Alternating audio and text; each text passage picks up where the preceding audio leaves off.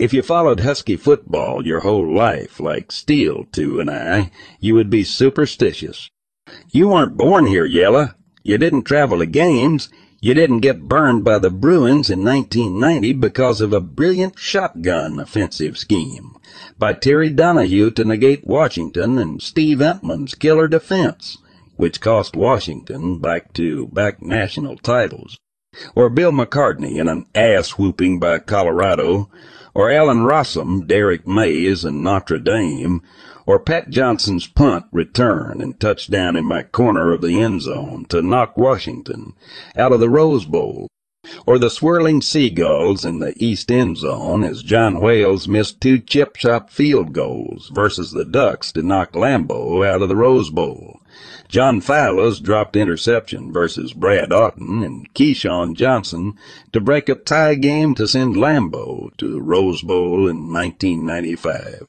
Or Brock Hurd and Corey Dillon's short comeback versus Arizona State in 1996 to send Lambeau to his second Rose Bowl. Or New-High Sal's 12 men in the Big House versus Michigan, which Pup and Steel Two were at. The Dogs won the game aside from Ricky Dick's fuck-up, or Tui's short drive versus Ducks in 2000, which just came up short of a national title with many of Lambeau's players. You buttfucks here don't understand why real Dolphins are superstitious. Do me a favor, zip up the labius and stop with the superstitious questions. Dog fans have their reasons. I could list 100 others. I just chose a few important ones.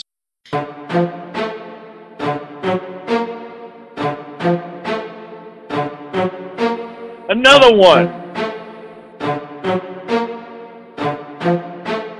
All right, we the best. I'm out.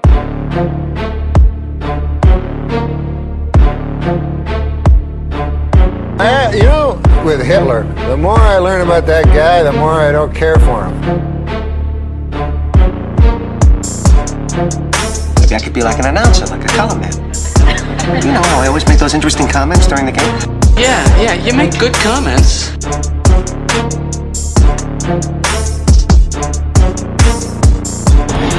The weather is perfect, the field is fast at the Rose Bowl for tonight's ball game.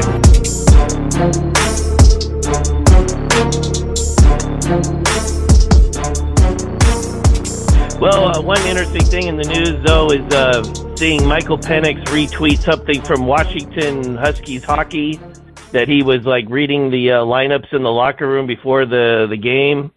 And, of course, the stunning revelation there for me personally was that I didn't know the Huskies had a hockey team. So, so did you guys know that? I'd never heard of that. I don't think so. No. They beat the USS Willamette 13-0 or something. I don't know what happened there, but I didn't think that joke would land. Okay. I assume it's a club team. Oh, I don't even know, and I don't even really care. But I was just like, let me go over and see what's going on Michael Penix's, Twitter account, and it's like,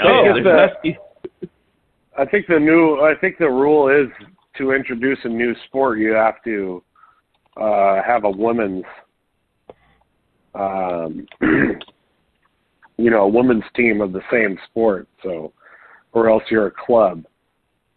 So I think, like UW has a rugby team, but it's a club because I don't think they have a women's rugby club. So they can't get funded by the state and the school. What are you saying, Joey? Women can't play rugby? I didn't say that. I did not. Never said that. So, no, I'm just clarifying, and I think it has to be a club. If totally joking. I don't think you're joking. I think this is. This is a setup.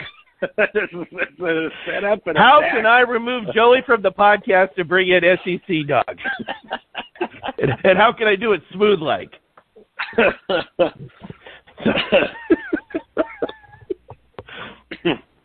So, anyways, in all seriousness, or maybe not, but Anything going on Husky-wise with you guys? Anything you've read, seen, talked about? Speaking of checking in on Twitter, did DeBoer like a conspiracy tweet about Damar Hamlin? I can't. I don't know if I saw it. I don't know if I saw that on the boards, or if it was like a Photoshop. But someone on Twitter, I feel like had shared, like, sent a screenshot. And it was like DeBoer had liked one of those, like, Damar Hamlin, like, conspiracy tweets. I was like, oh shit, please God no.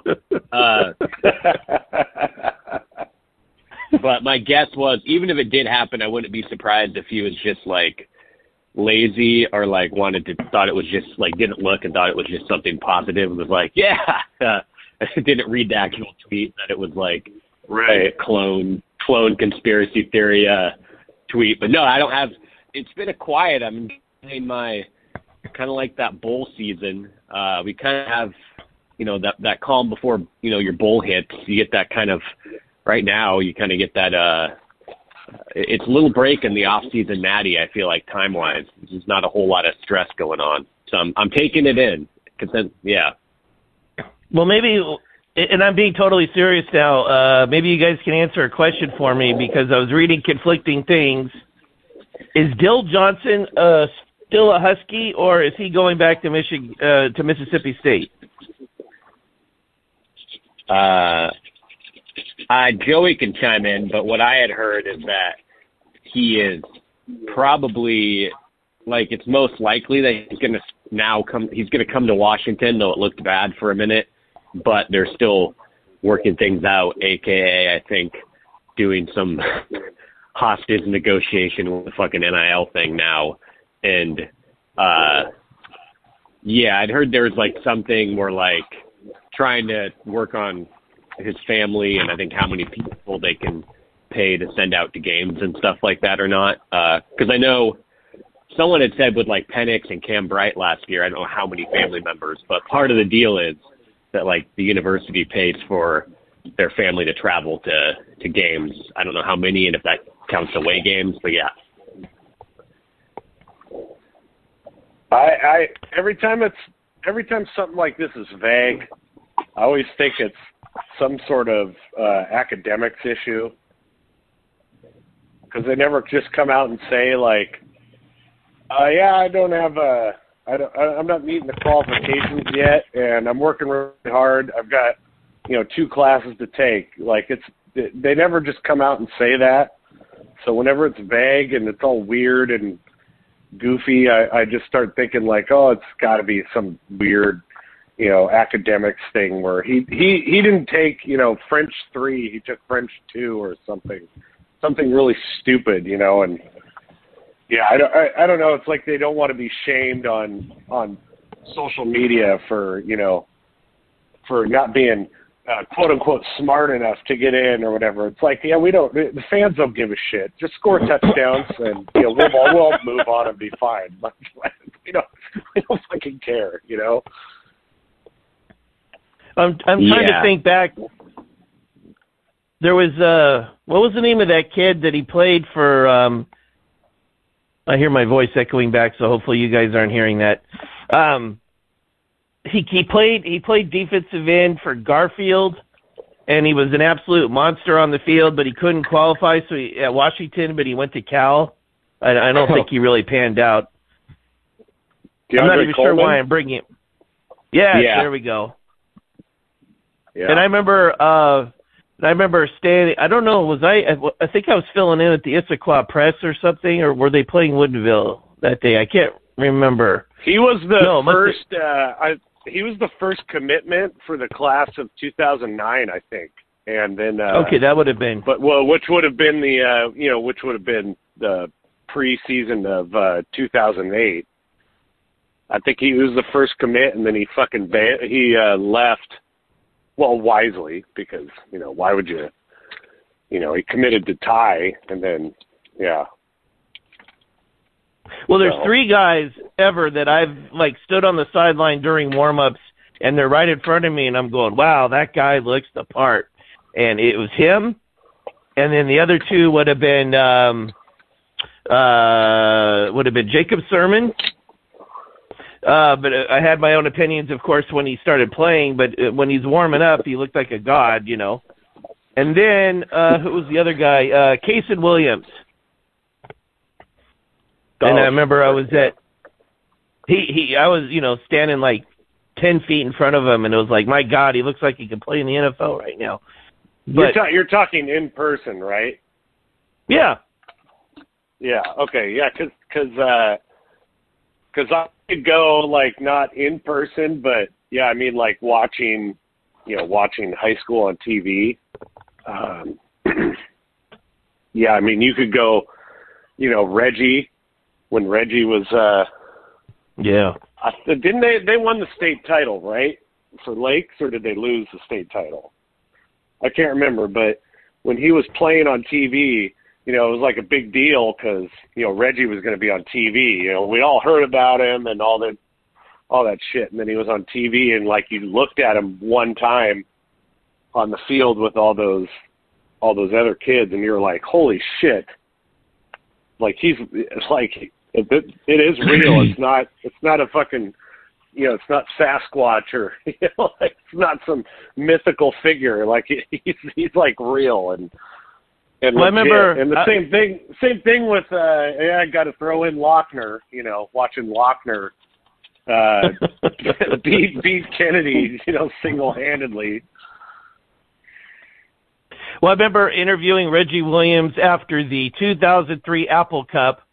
And I had you know, shoes on, and he was standing in his socks, and he was still towering over me, and I was like, wow, you know, I mean, I'm regular height, but I mean, I just remember, but he was already 3 years into his career at that point, but and. Did you guys know that Reggie Williams played for the Sacramento Mountain Lions? I think I saw something like that. Yeah, there was like a couple times where they've tried to like start weird like new football leagues like that, where I feel like they had some decent names of like guys, former college stars. And that was one of those leagues, but then they like literally were defunct. Like, I don't think they even like made it half a season. So I do remember that being like, I don't remember feeling that, you know, good for him about that. It was like, Jesus, like at that point he was probably, I think he's only he was like right out of the NFL or something, pretty young, probably still in his 20s. Yeah. It's not, well, he only played 5 years in the NFL. Yeah, all with Jacksonville. He also had like people, which I feel like happens to a lot of guys who get labeled busts, you know, for every school. But he had like a year at Jacksonville where it looked like he had a pretty good year. Like it looked like he was going to be like a breakout player. I think he had like 5 or 6 touchdowns, if not more. But then like the next year, he either got hurt. He had 10, yeah. Then like everyone acts like everyone acts like he like never did anything. Like he had a good year. Then I think the next year he got injured or something early, and then just completely disappeared. Like I think he had some off the field stuff that probably contributed to his lack of career development. But yeah, he wasn't just a complete like never did anything bust. No. But well, people here's act the like sad that. part. And it's like, and this might sound like I'm mocking, and I'm not. I'm just like stunned as I read this because I never even heard of the Sacramento Mountain Lions until 3 minutes ago. But it says he signed with Sacramento on July 7th, 2011, and he made his debut on September 18th. And then on October 4th, he was released by the Mountain Lions. Yeah. I mean, he didn't even make it through the year, so... Something, his head must have not been right or something. Oh my God! Houston police tasered him. Yeah, that was at a nightclub in 2009. Well, I think he had he had a drinking and a drug problem. I don't want to go into it, but yeah. We don't need to deep dive on that, but yeah. But apparently his life is in order now. So. Well, it sounds like he had some sort of relationship going with the UW. I can't remember exactly what it was, but I read something 3 or 4 months ago, and he was around doing something. So they did he was a Husky legend this year. I mean, so I think they've probably maybe they kind of weren't interacting with him for a while, but now they are. I mean, he's, if nothing else, he's also a great ruler for me for like when people talk about, great Husky receivers and Pac-12 receivers right now, like a guy where it's like, as good as like McMillan or Odunze are, I'm like, they're not. Reggie Williams, like, to me, is kind of the ruler for like a receiver that can really win you a game on his own. Like, obviously he was a top 10 pick and everything for those reasons, but like he's a rare guy. But like that's to me, that's a difference making receiver. Is Reggie Williams like the only true one that the Washington's ever had in my lifetime. Physically he was a poor man's DK Metcalf. Yeah, he I mean, at the time, too, it was just such a different time where now I feel like with the level of training and all of that, you see a lot more guys like that, but you just didn't really see that many guys who were like 6'4", 215, 220 playing receiver who could run 4.4s, back then. That was rare, or all those guys got moved to those guys played like linebacker or something. So yeah, he was also ahead of his time too. He was like one of those first guys to be like that. And I remember his very first game as a pure freshman, and Neuheisel opens up by throwing to him, and even though he dropped it, I loved that. That's a magical and you game. Guys, yeah. Magical, yeah. It magical in the sense that we really played like shit, and yet we win with the two miracles there right before 9/11. Yeah, and, I mean, also I was saying, specifically with the Reggie Williams thing, because again, like at the time, college football, true freshmen didn't it was a different time. True freshmen were like playing, and in the very first game having like 100-yard receiving game just did not happen. Like, that's how special he was. People kind of forget that was like a true freshman was a much bigger deal back then. And I, as you guys know, I've never really been that big into recruiting, but there's maybe been 3 or 4 times ever where I've been so excited about a recruit and us getting him, and Reggie was one of them. So. Yeah, that would be an interesting pod or post, just like the most excited recruits you've been the most excited for, coming in, and he'd probably be my top one that I can think of off the top of my head.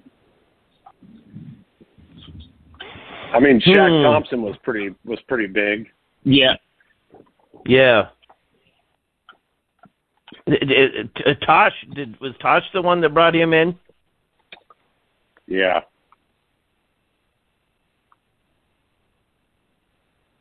I mean, allegedly, could have been a booster with a big bag of money, but Oh, I wasn't even implying anything underhanded going on or anything. I know he's known for that. I really wasn't. I was just saying I was trying to connect the dots. Oh, I am, and I'm not ashamed to admit it. Yeah, I think there might have been some dealings, but at the time you also got to factor in. I mean, like everyone was going to do dealings with him, so I don't think that was a deal where he was like, I assume he didn't just go to I'm sure there were schools that could have outbid Washington for his services. So I'm guessing it might have been more of like, he's going to get paid wherever he goes. And so if he's going to Washington, he's, he's getting paid. I thought there was like also everyone kind of forgot because his brother Sidquan Thompson, who everyone forgot about, who was a super good college player, and he was committed to Cal for a long time, and I thought they stole like another coach from, was it Keesau? I think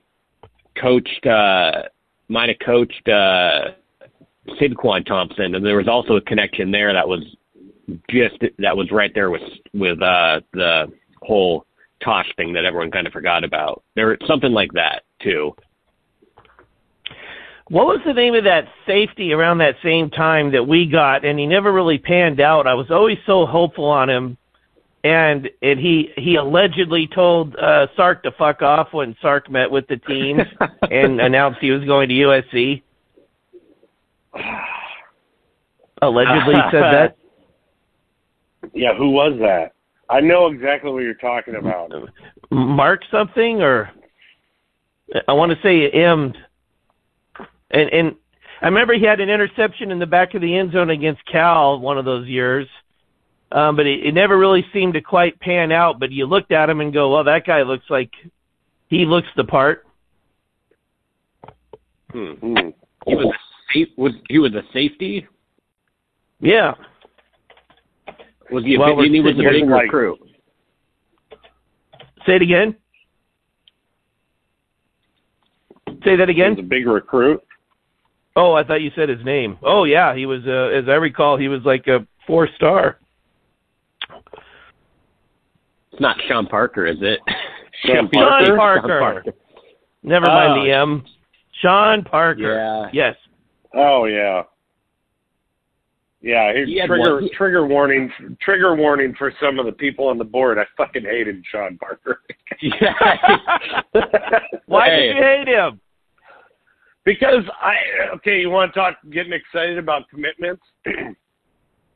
Wednesdays have been my days off for, 20 years, right? So I'm up in the morning, my wife's up, she's getting ready for work, and we're watching, ESPN signing day. It was like 7:30 or 8 in the morning or whatever. And Sean Parker's committing on national TV to the Huskies, and I was like, holy shit, that's pretty cool, because I think it was pretty. I think it was kind of a long shot, if I remember right, that he was going to commit. Mm-hmm. And my wife is standing there, and she goes, "That's pretty cool, actually." I go, "Fuck yeah, it's cool." And I'm like all jacked up for Sean Parker, and I don't think he didn't do really anything his whole career. He played a lot, and there was a lot of misplays. He's got one big play. You're forgetting his one big play. What was that? Won them a game. It won them a game. The Beaver game in 2012. He cheap shots. I don't know if it's an intentional cheap shot, but he definitely helmets to helmets and knocks out Marcus Wheaton cold pretty early in the game. And then I think what's his name, Justin Glenn picks it off. This year they had Justin Glenn for something. And then so UW football Twitter shared that clip, and rightfully Beaver people were like, I wouldn't share that clip because like Sean Parker fucking straight up helmet to helmet Wheaton and knocks him out cold. It doesn't get flagged. And it was huge.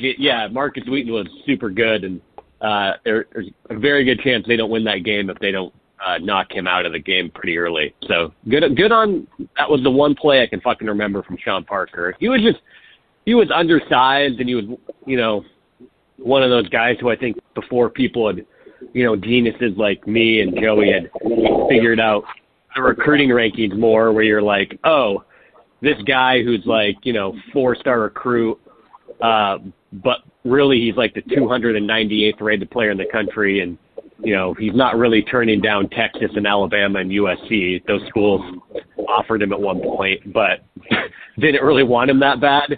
Like I think people didn't realize that's like a lot more recruits than you think. So we were stoked. And it was one of the early days of like Washington getting 4-star level recruits again. Well, you know, I that think part that, was, I think that those recruiting services basically go on the recruit's word of, you know, hey, Yeah. what are your new offers? Oh, I have these 15 offers, you know, and 13 of them are, you know, not committable offers, you know. It's like yeah, I've got 15 offers, and what is like Greg Biggins going to do? Say like, yeah, can you put those in front of me and fax me those so I can double check and make sure that those are committable offers? Like, no, he's trying to get on the good side of the of the recruit, and he's not going to call him out for being like, oh yeah, you're getting bamboozled here, kid. You only have 13, or you only have 2 committable offers, and they're both to Yale and Army. which wouldn't be too bad if it was 1942. But yeah, exactly. Yeah. I think Scott Parker specifically, I feel like he like specifically was like over USC and like Miami, which maybe Miami had already sucked at that point, but you're like, USC was definitely like, I'm like, I'm sure he got those offers like, or he got a letter and then didn't realize that the letter doesn't mean that those. Yeah, I think you're dead on, and I think now that's cleaned up a little bit because the guys all put their offers on Twitter, and I don't think you can't I don't think they can put bullshit offers on Twitter. So I think that's a good point. They could. Well, unless it's a secret verbal. What's stopping them? Well, I think they do, but I think it's more bold. I'm still waiting for I guess he won't talk to anybody, but I'm still waiting on the greatest 30 for 30 of all time of that guy who had the kid who had the fake like press conference and event in his gym, and he committed to Cal. Kevin Hart. Kevin Hart. Well, I don't even remember that. Was it Kevin Hart? It's something Hart. I think it might be Kevin Hart. Yeah. Yeah, it was early. It was before the internet, like social media is what it is now. I think I was in college. No, they did. So like they did a. It's not 30 for 30, but it's one of those like Jeremy Schaap hosts it. It's yeah. I can't remember what it's called, but they did do a story on that one. He went to a. No, this is a video from 2008 when a lineman. That was my fault. No, it's fine. What is going on? Yeah, Kevin Hart. Yeah, Kevin Hart. Yeah, outside the lines. Outside the lines did a story on it. He went to a camp. He went to a camp up at UW while Tyrone Willingham was the coach, and even Willingham told him he wasn't a D1 player.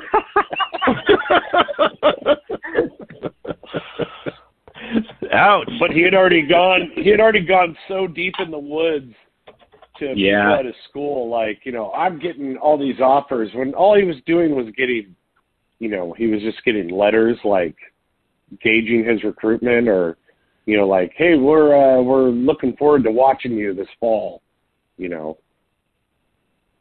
So. And the name of it was. I think almost every high school kid gets those. Like. So the name of the episode was "The Boy Who Cried Cal." And there's a picture of him being applauded by his entire high school, and he's wearing a Cal. Oh, it's uncomfortable. It's really uncomfortable. Oh my God! You can once you can see like the posture and like the faces he's making, and you're like, yeah, he's like, he got in too deep, and it's kind of like I think Manti Te'o was a similar thing. I think it happens a lot in life where like you tell one little lie, but then like that leads to like having to tell more and more and more, then it builds and builds and builds. Like, yeah, then he was like, I'm sure someone was like, you should have a George Costanza story. Exactly. Yeah. No, I think that's what happened to him. Yeah, I think Joey said that. Yeah, like, and eventually, next thing you know, yeah, you're on your way to the Hamptons. Yeah, exactly. Exactly. Good one, Joey. Should we turn around now? No, let's go all the way. Okay. Getting pretty uncomfortable here.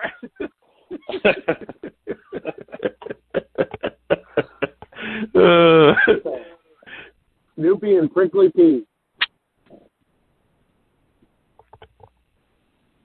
So it looks like Stetson Bennett was arrested early this morning for public intoxication. Didn't somebody respond by saying that was a video of Baker Mayfield? Yeah, but there's a tweet here from PFF College, and it's blue checked for what that's worth. And it says he was arrested. He was arrested on a public intoxication charge. Good for him. Good. Well, I guess we know for sure it's not an underage drinking. Offense, because he's what, like 27 at this point. Well, here's it. And by the way, we were just talking a second ago about the Kevin Hart and the boy who cried Cal, and then somebody's going to PM me and say, send him an invite.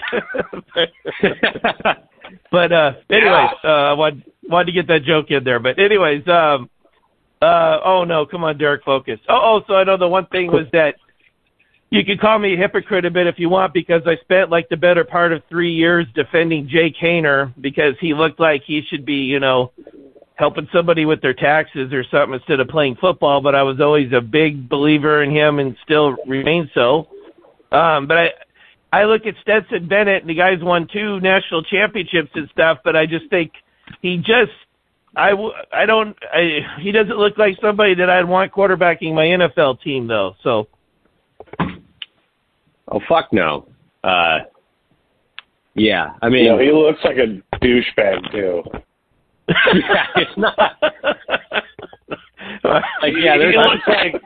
He looks like that guy that somehow he looks like that kid that's got just a shitload of money. And it's the only reason kids hang out with him in high school.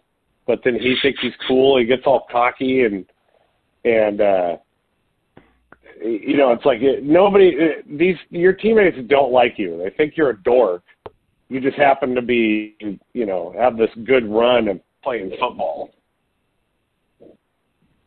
Yeah, I mean, he could, if he, he's not going to make it in the NFL. He could have a pretty good career now, because like every movie and TV show, the villain is now these hypothetical, like rich white kids who are just like terrible and awful, and he definitely he legit looks like that fucking guy, and maybe he is like, maybe he isn't. Yeah.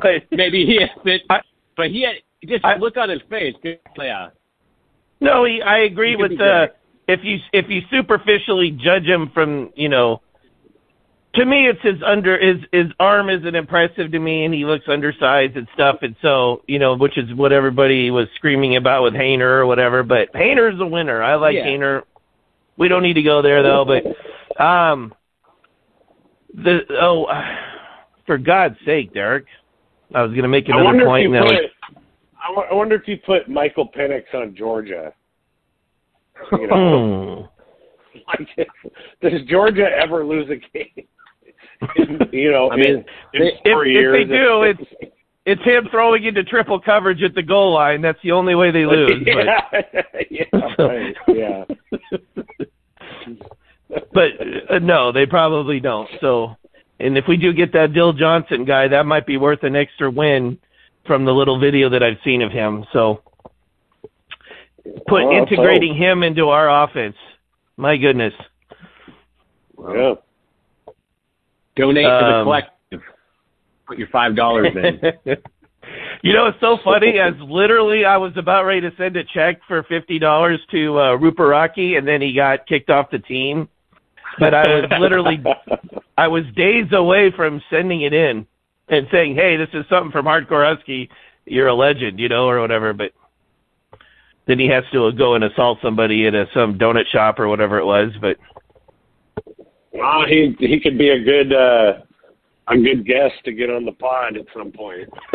Yeah, maybe he's freed up to come on now that he doesn't have to, represent the school and the team. Yeah, very good. You get him. We can get Sean McGrew. We can get Kevin Hart. Yeah. All the the ghosts of random players past, Unsung Do you guys know the name? I'm going to throw two names at you: Kevin Wilhite and Mike Vindovich. Do you know either of those names? I know. You're Mike excused Vindovich. if you don't. You do? I think so. I don't recall Kevin Wilhite. So Kevin Wilhite, this was in the early 80s. Kevin Wilhite was the number one running back either I think it was not in the nation, but it was on the West Coast, and he was a perfect 10 on the Long Beach Telegram. Well, he was like, okay, well, he might have been one of the first guys that, Tom Lemming reported like a number one player in the country or something. And then he, the night before signing, because he committed to Washington, and the night before signing day, he committed to Oregon. And he signed with Oregon. And then early in his career, he tore up his knee. And then I remember I was in Otson Stadium for his senior year, and he was playing like fullback for the Ducks and averaging, 22 yards a game or whatever. So that was one. And Mike Vindovich, this was when I was like 9 years old. But I want to say he was out of Mount Tahoma, and he was like the number one prospect in the state of Washington. And he came to the Huskies as a running back. And then he ended up finishing his career at Puget Sound, I think. I'm doing that all on memory. See, I think my dad played against Mike Vindovich. That's how I knew about him.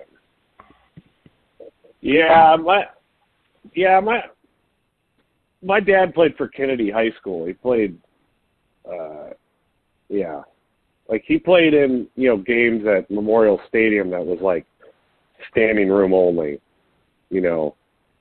Like Joe Steele versus Kennedy. I think he was like a sophomore in that game. It was Blanchett versus Kennedy, or those huge, big games at Memorial Stadium where there'd be like 25,000 people there or something. Wow! like a ridiculous amount of people. Yeah, Vindovich played 2 years at Washington, 82 and 83, and he had a grand total of 108 yards and no TDs, and then he left. But jeez. And he won a state championship. So, wow. I remember my first roommate was from Flint, Michigan, and Rainier Beach was playing somebody, and we went to Memorial Stadium there, and I remember a fight broke out, and I don't even remember who Rainier Beach was playing, and I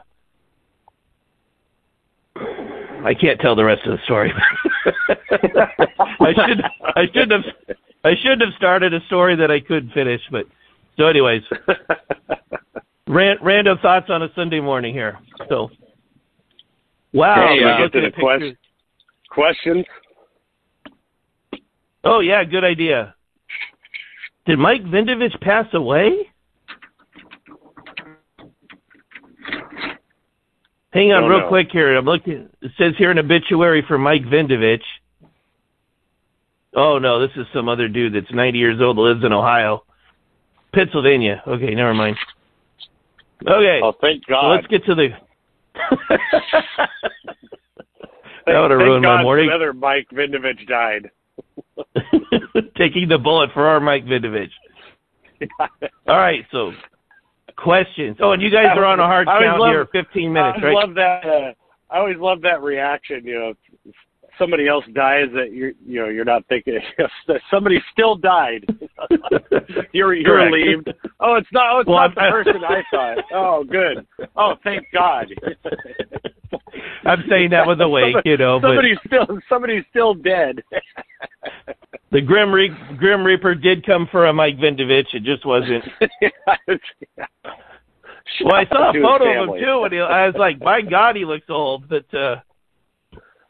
in any event, so let's see here. Okay, Nacho. Let's plunge into these. By the way, you guys are on a hard count for 11, right? Yeah. All right, so let's see if we can crank this out in 13 minutes.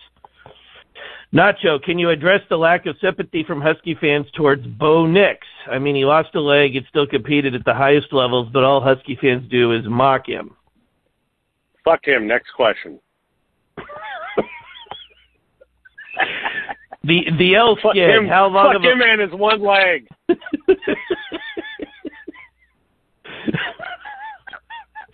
How long of a leash does Inge have with the defense this year? This is from the L skid.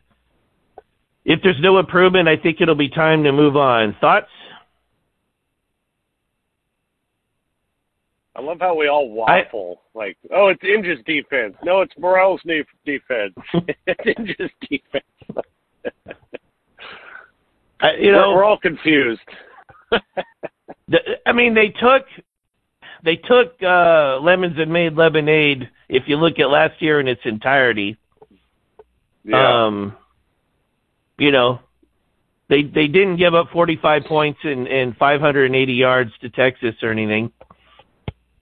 So if there's no improvement, they got better. So I think it would have to be like a mediocre defense that got worse as the season went on and ruined it.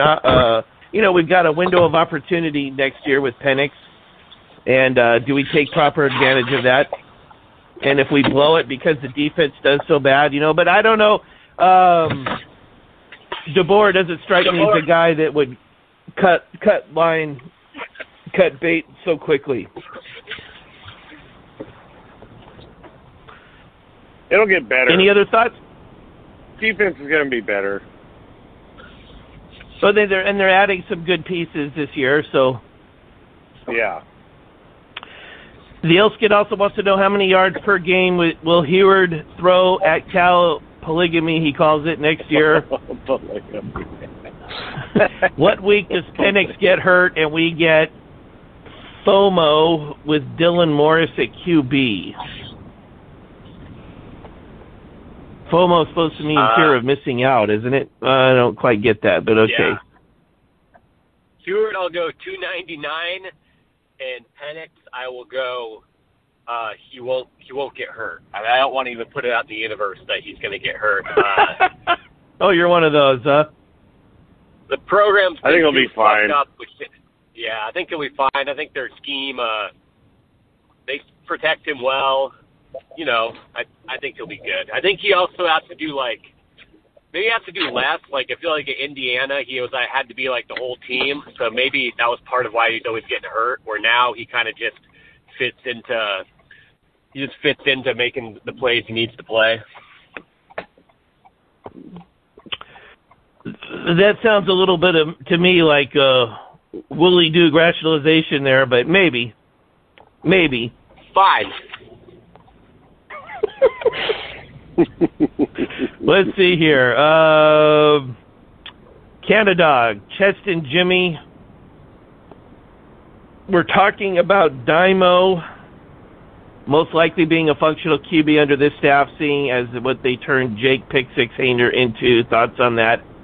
I've always said I think that if Morris was pressed into duty, that he would do better than the majority of the Debbie Downers on Hardcore Husky would give him credit for it. I don't know if he would take us to a Rose Bowl, but he's better. He's not crap.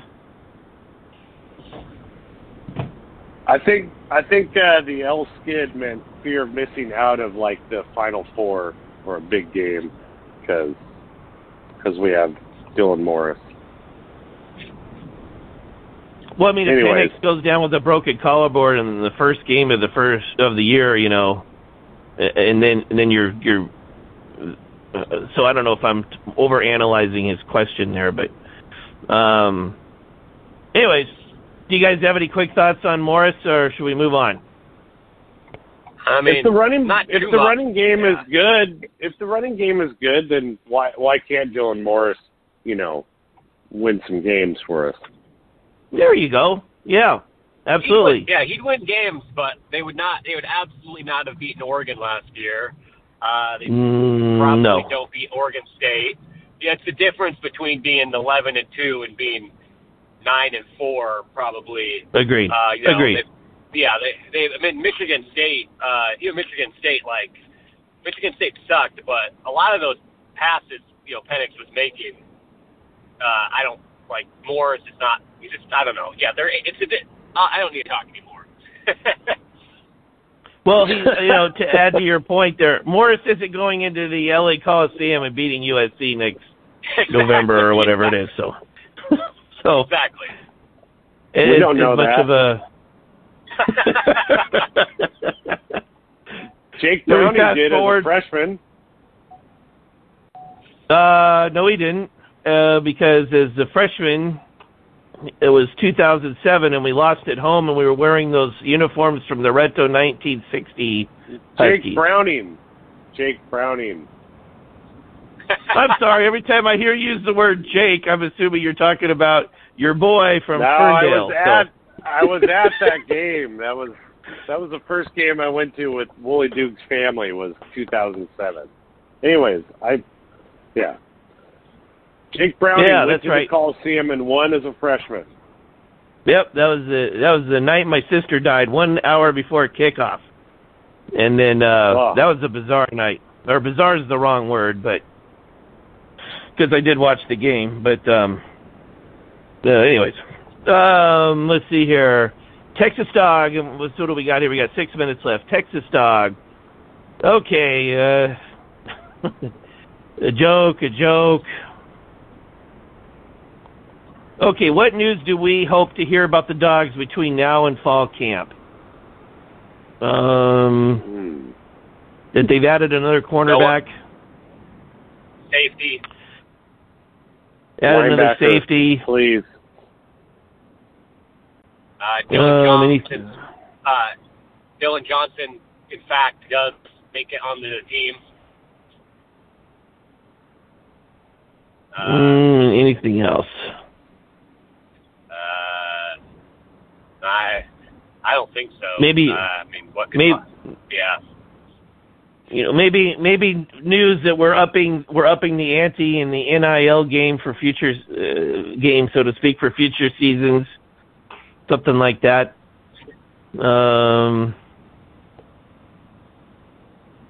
Does Sam Heward leaving UW mean the end of the family's influence on the program? I think it was already over. Because Damon left, and I don't know the I'd actually like to know the circumstances for why he left. Sorry if I interrupted you there, but no, I would say I thought it was already over, but I'd also say, I can't remember if I mentioned on the pod or the board, but just very overrated Husky family. Damon threw a lot of interceptions and didn't make big plays and launched Oregon's program, and Brock never won anything and wasn't particularly spectacular, and then now Sam. So good for them. Well, you guys haven't heard it yet, but as Pup says on the intro, it was Brock Heward and Corey Dillon's comeback against Arizona State in 1996 that fell just short and would have sent Lambeau to his second Rose Bowl. I thought you guys. What's that? I thought, was that us?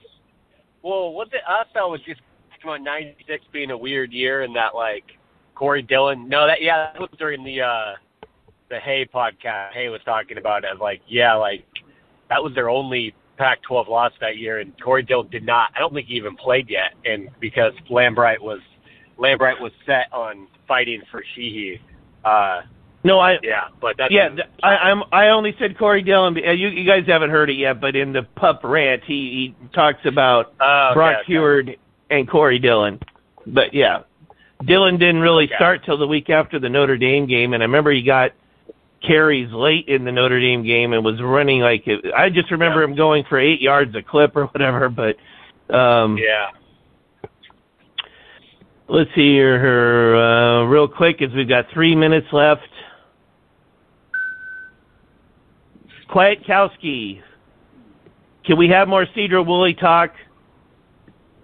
Cleveland was a privileged late guy.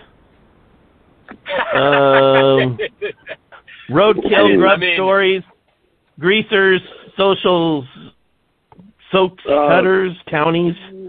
Paint a picture, Cedar Woolley has a big school district in square miles based. It's like you can go all the way. You can go like really far up north, and then you go really far south to like Big Lake, and Big Lake's where a lot of people who have money live. A lot of a lot of 2-parent households.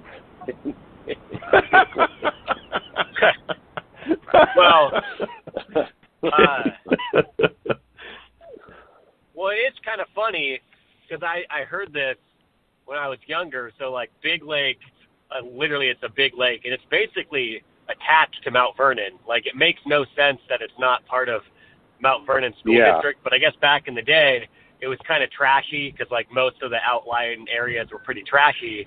But then like as people started to like realize, oh hey, I want to live on a lake, it got super rich. And for years now, Mount Vernon's been, I think, trying to get it into their school district because it makes no sense that it's part of Cedar Woolley. But now Cedar Woolley's like, fuck no, like we want that tax base.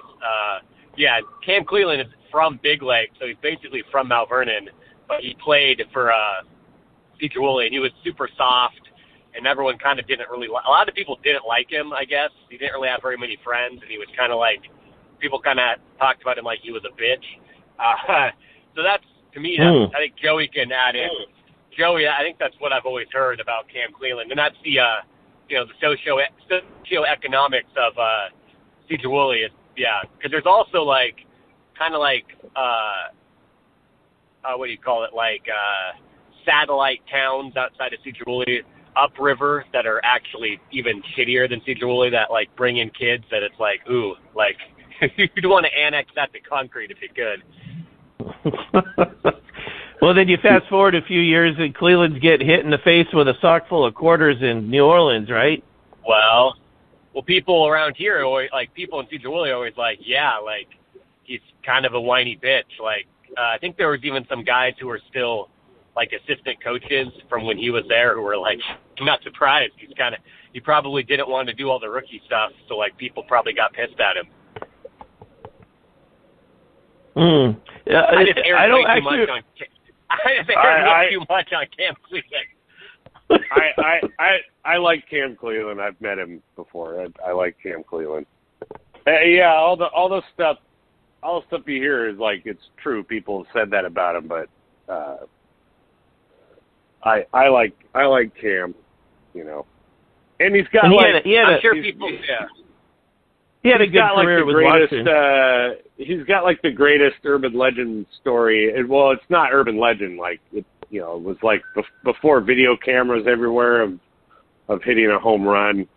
Our baseball field was where there's a skate park and there's a Little League baseball field there now, but like where our big fire department and police department is, and it was facing toward the railroad track when we were growing up, and he hit it like maybe I'll take a picture of where home plate was and put it on the website. He hit it over the railroad track.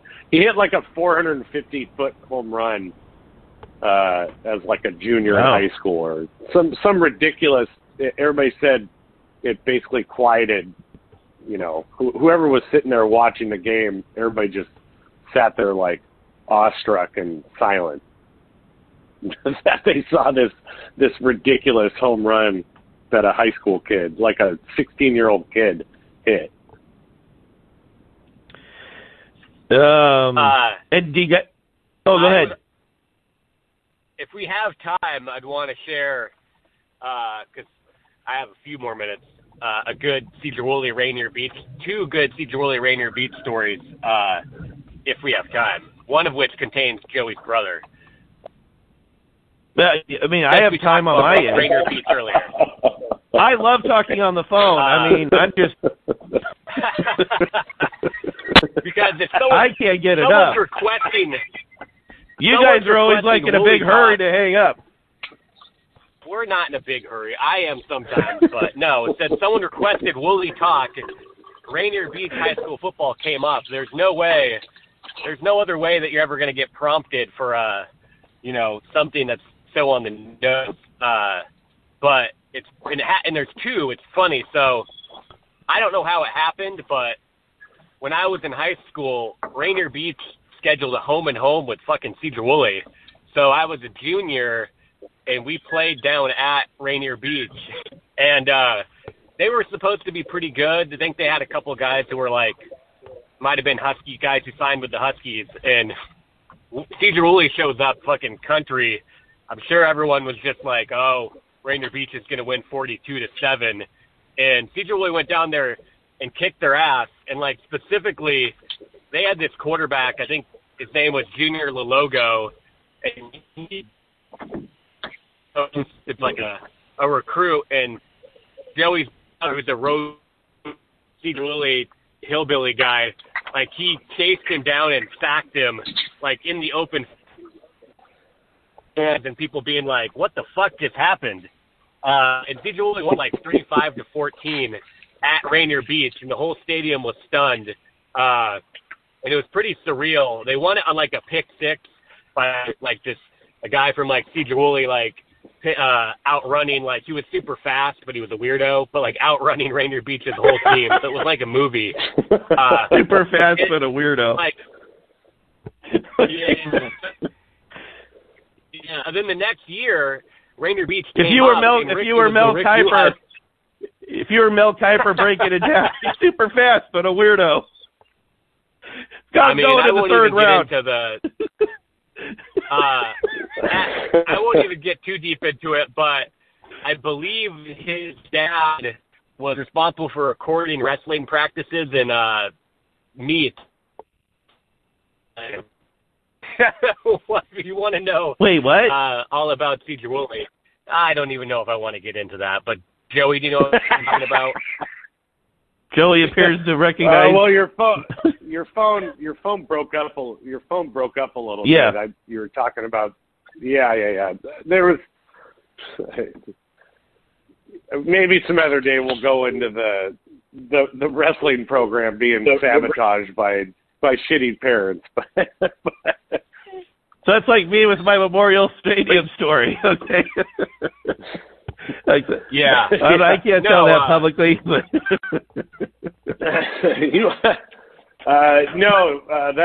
that Rainier Beach game, that was funny. I was at that game, and the best part was two things. The announcer, that was probably the best announcer I'd ever experienced. He'd always segue. He'd say, "Hey, that was a tackle by so and so. And by the way, we got hot dogs for $1 at the concession stand." He was consistently plugging the concession stand. It's something me and Woolley Dude's dad always laugh about still. And the other thing was nobody could get my brother's first name right ever growing up, and you're constantly correcting people, but the Rainier Beach guy was the only guy that got his name right. It was pretty. It's pretty comical. I could go into why, but I think maybe people can, guess as to why he was the only one to get the name right. But yeah. Okay. Since we're wrapping up, I would say the other thing was the next year Rainier Beach played up in Cedar Woolley, and that was the year Neuheisel was on their staff. So Rick Neuheisel coached a game at Cedar Woolley, which is very surreal. Yeah. And then Cedar Woolley almost won that game. Yeah. That's like me going out to Gold Creek out in, rural Woodinville and standing near that athletic club at a little field there and thinking, wow, the Doors played here in 1969. Yeah. No, yeah, it was awesome. You're like, thank you for the courtesy laugh, Joey. Yeah. And there's Neuheisel. That would be weird. Trying to outcoach Floyd. Yeah, it was pretty surreal. Okay, so we'll wrap up with this very quickly. Sonny Shackelford wants to know what to make of no Fresno players ever transferring here to play with DeBoer. Did DeBoer rub players the wrong way on the way out, or is he too classy to try to poach? And I think later in the thread, Race Bannon points out that we did, when Rick Neuheisel came from Colorado to Washington, we did things the right way and didn't try to recruit the players he had been going after, and I think that's probably on par. Except for Taylor you guys Barton. Think so? That's an interesting callback there, Joey. He came from junior college, as I recall, right? San Francisco, something. I thought he was. With Neuheisel at Colorado first. Taylor Barton. From, Google me right. San Francisco Junior College. Because he came with, it was him, Francisco Tepote, and Kai Ellis, and they all were big time, Tepote and fucking Barton. Barton did beat USC in 2001, I remember, in Pete's first year. True. Pete Carroll. And then Kai Ellis really never did anything. Kai did recover the backwards lateral against Wazoo in the triple overtime to crush the Cougar dreams. This is true. So, well, right, you guys probably got to go, right? Yeah. Okay. We do. All right. Well, we'll touch base after recruiting here, which is pretty soon, I think. So. All right. Farewell. All right. Talk to you guys later. Go Cubs. Okay. Yeah. Hey, Taylor Barton went to Colorado. 99. Yeah. He went to Colorado first? Yep. Oh, but he didn't come to Washington until 2001, so he didn't come with... He had to sit here. We're both right. I see your point, though. Yeah. He had to sit here, so... Yeah. Okay. Okay. See you guys later. All right, bye. Thank you for listening to the Hardcore Husky Podcast. This show is copyrighted material. In other words, stop plagiarizing our shit, fuckos. So please tell a friend and rate us 5 stars on iTunes, especially you cheap bastards who don't donate. It's the least you could do. Yeah, I'm looking at you, creepy coog. And come join our fun over at hardcorehusky.com. We've got Husky Football, Yellow Snow's Record Shop, and our notorious Tug Tavern, which is a shit show of politics and strange news. And if you enjoy yourself and are ready for the next level of cyber peyote, come join Swain's Wigwam. I'm going to have to read this over. Sway's Wigwam, yeah. Sway's Wigwam at Navajo Nation's gift to college football. It's also the official private club of Hardcore Huskies. We're talking boobs, guns, and inside information, all for the low fee of $129 a year. Come join the fun. I'll have to redo that one, but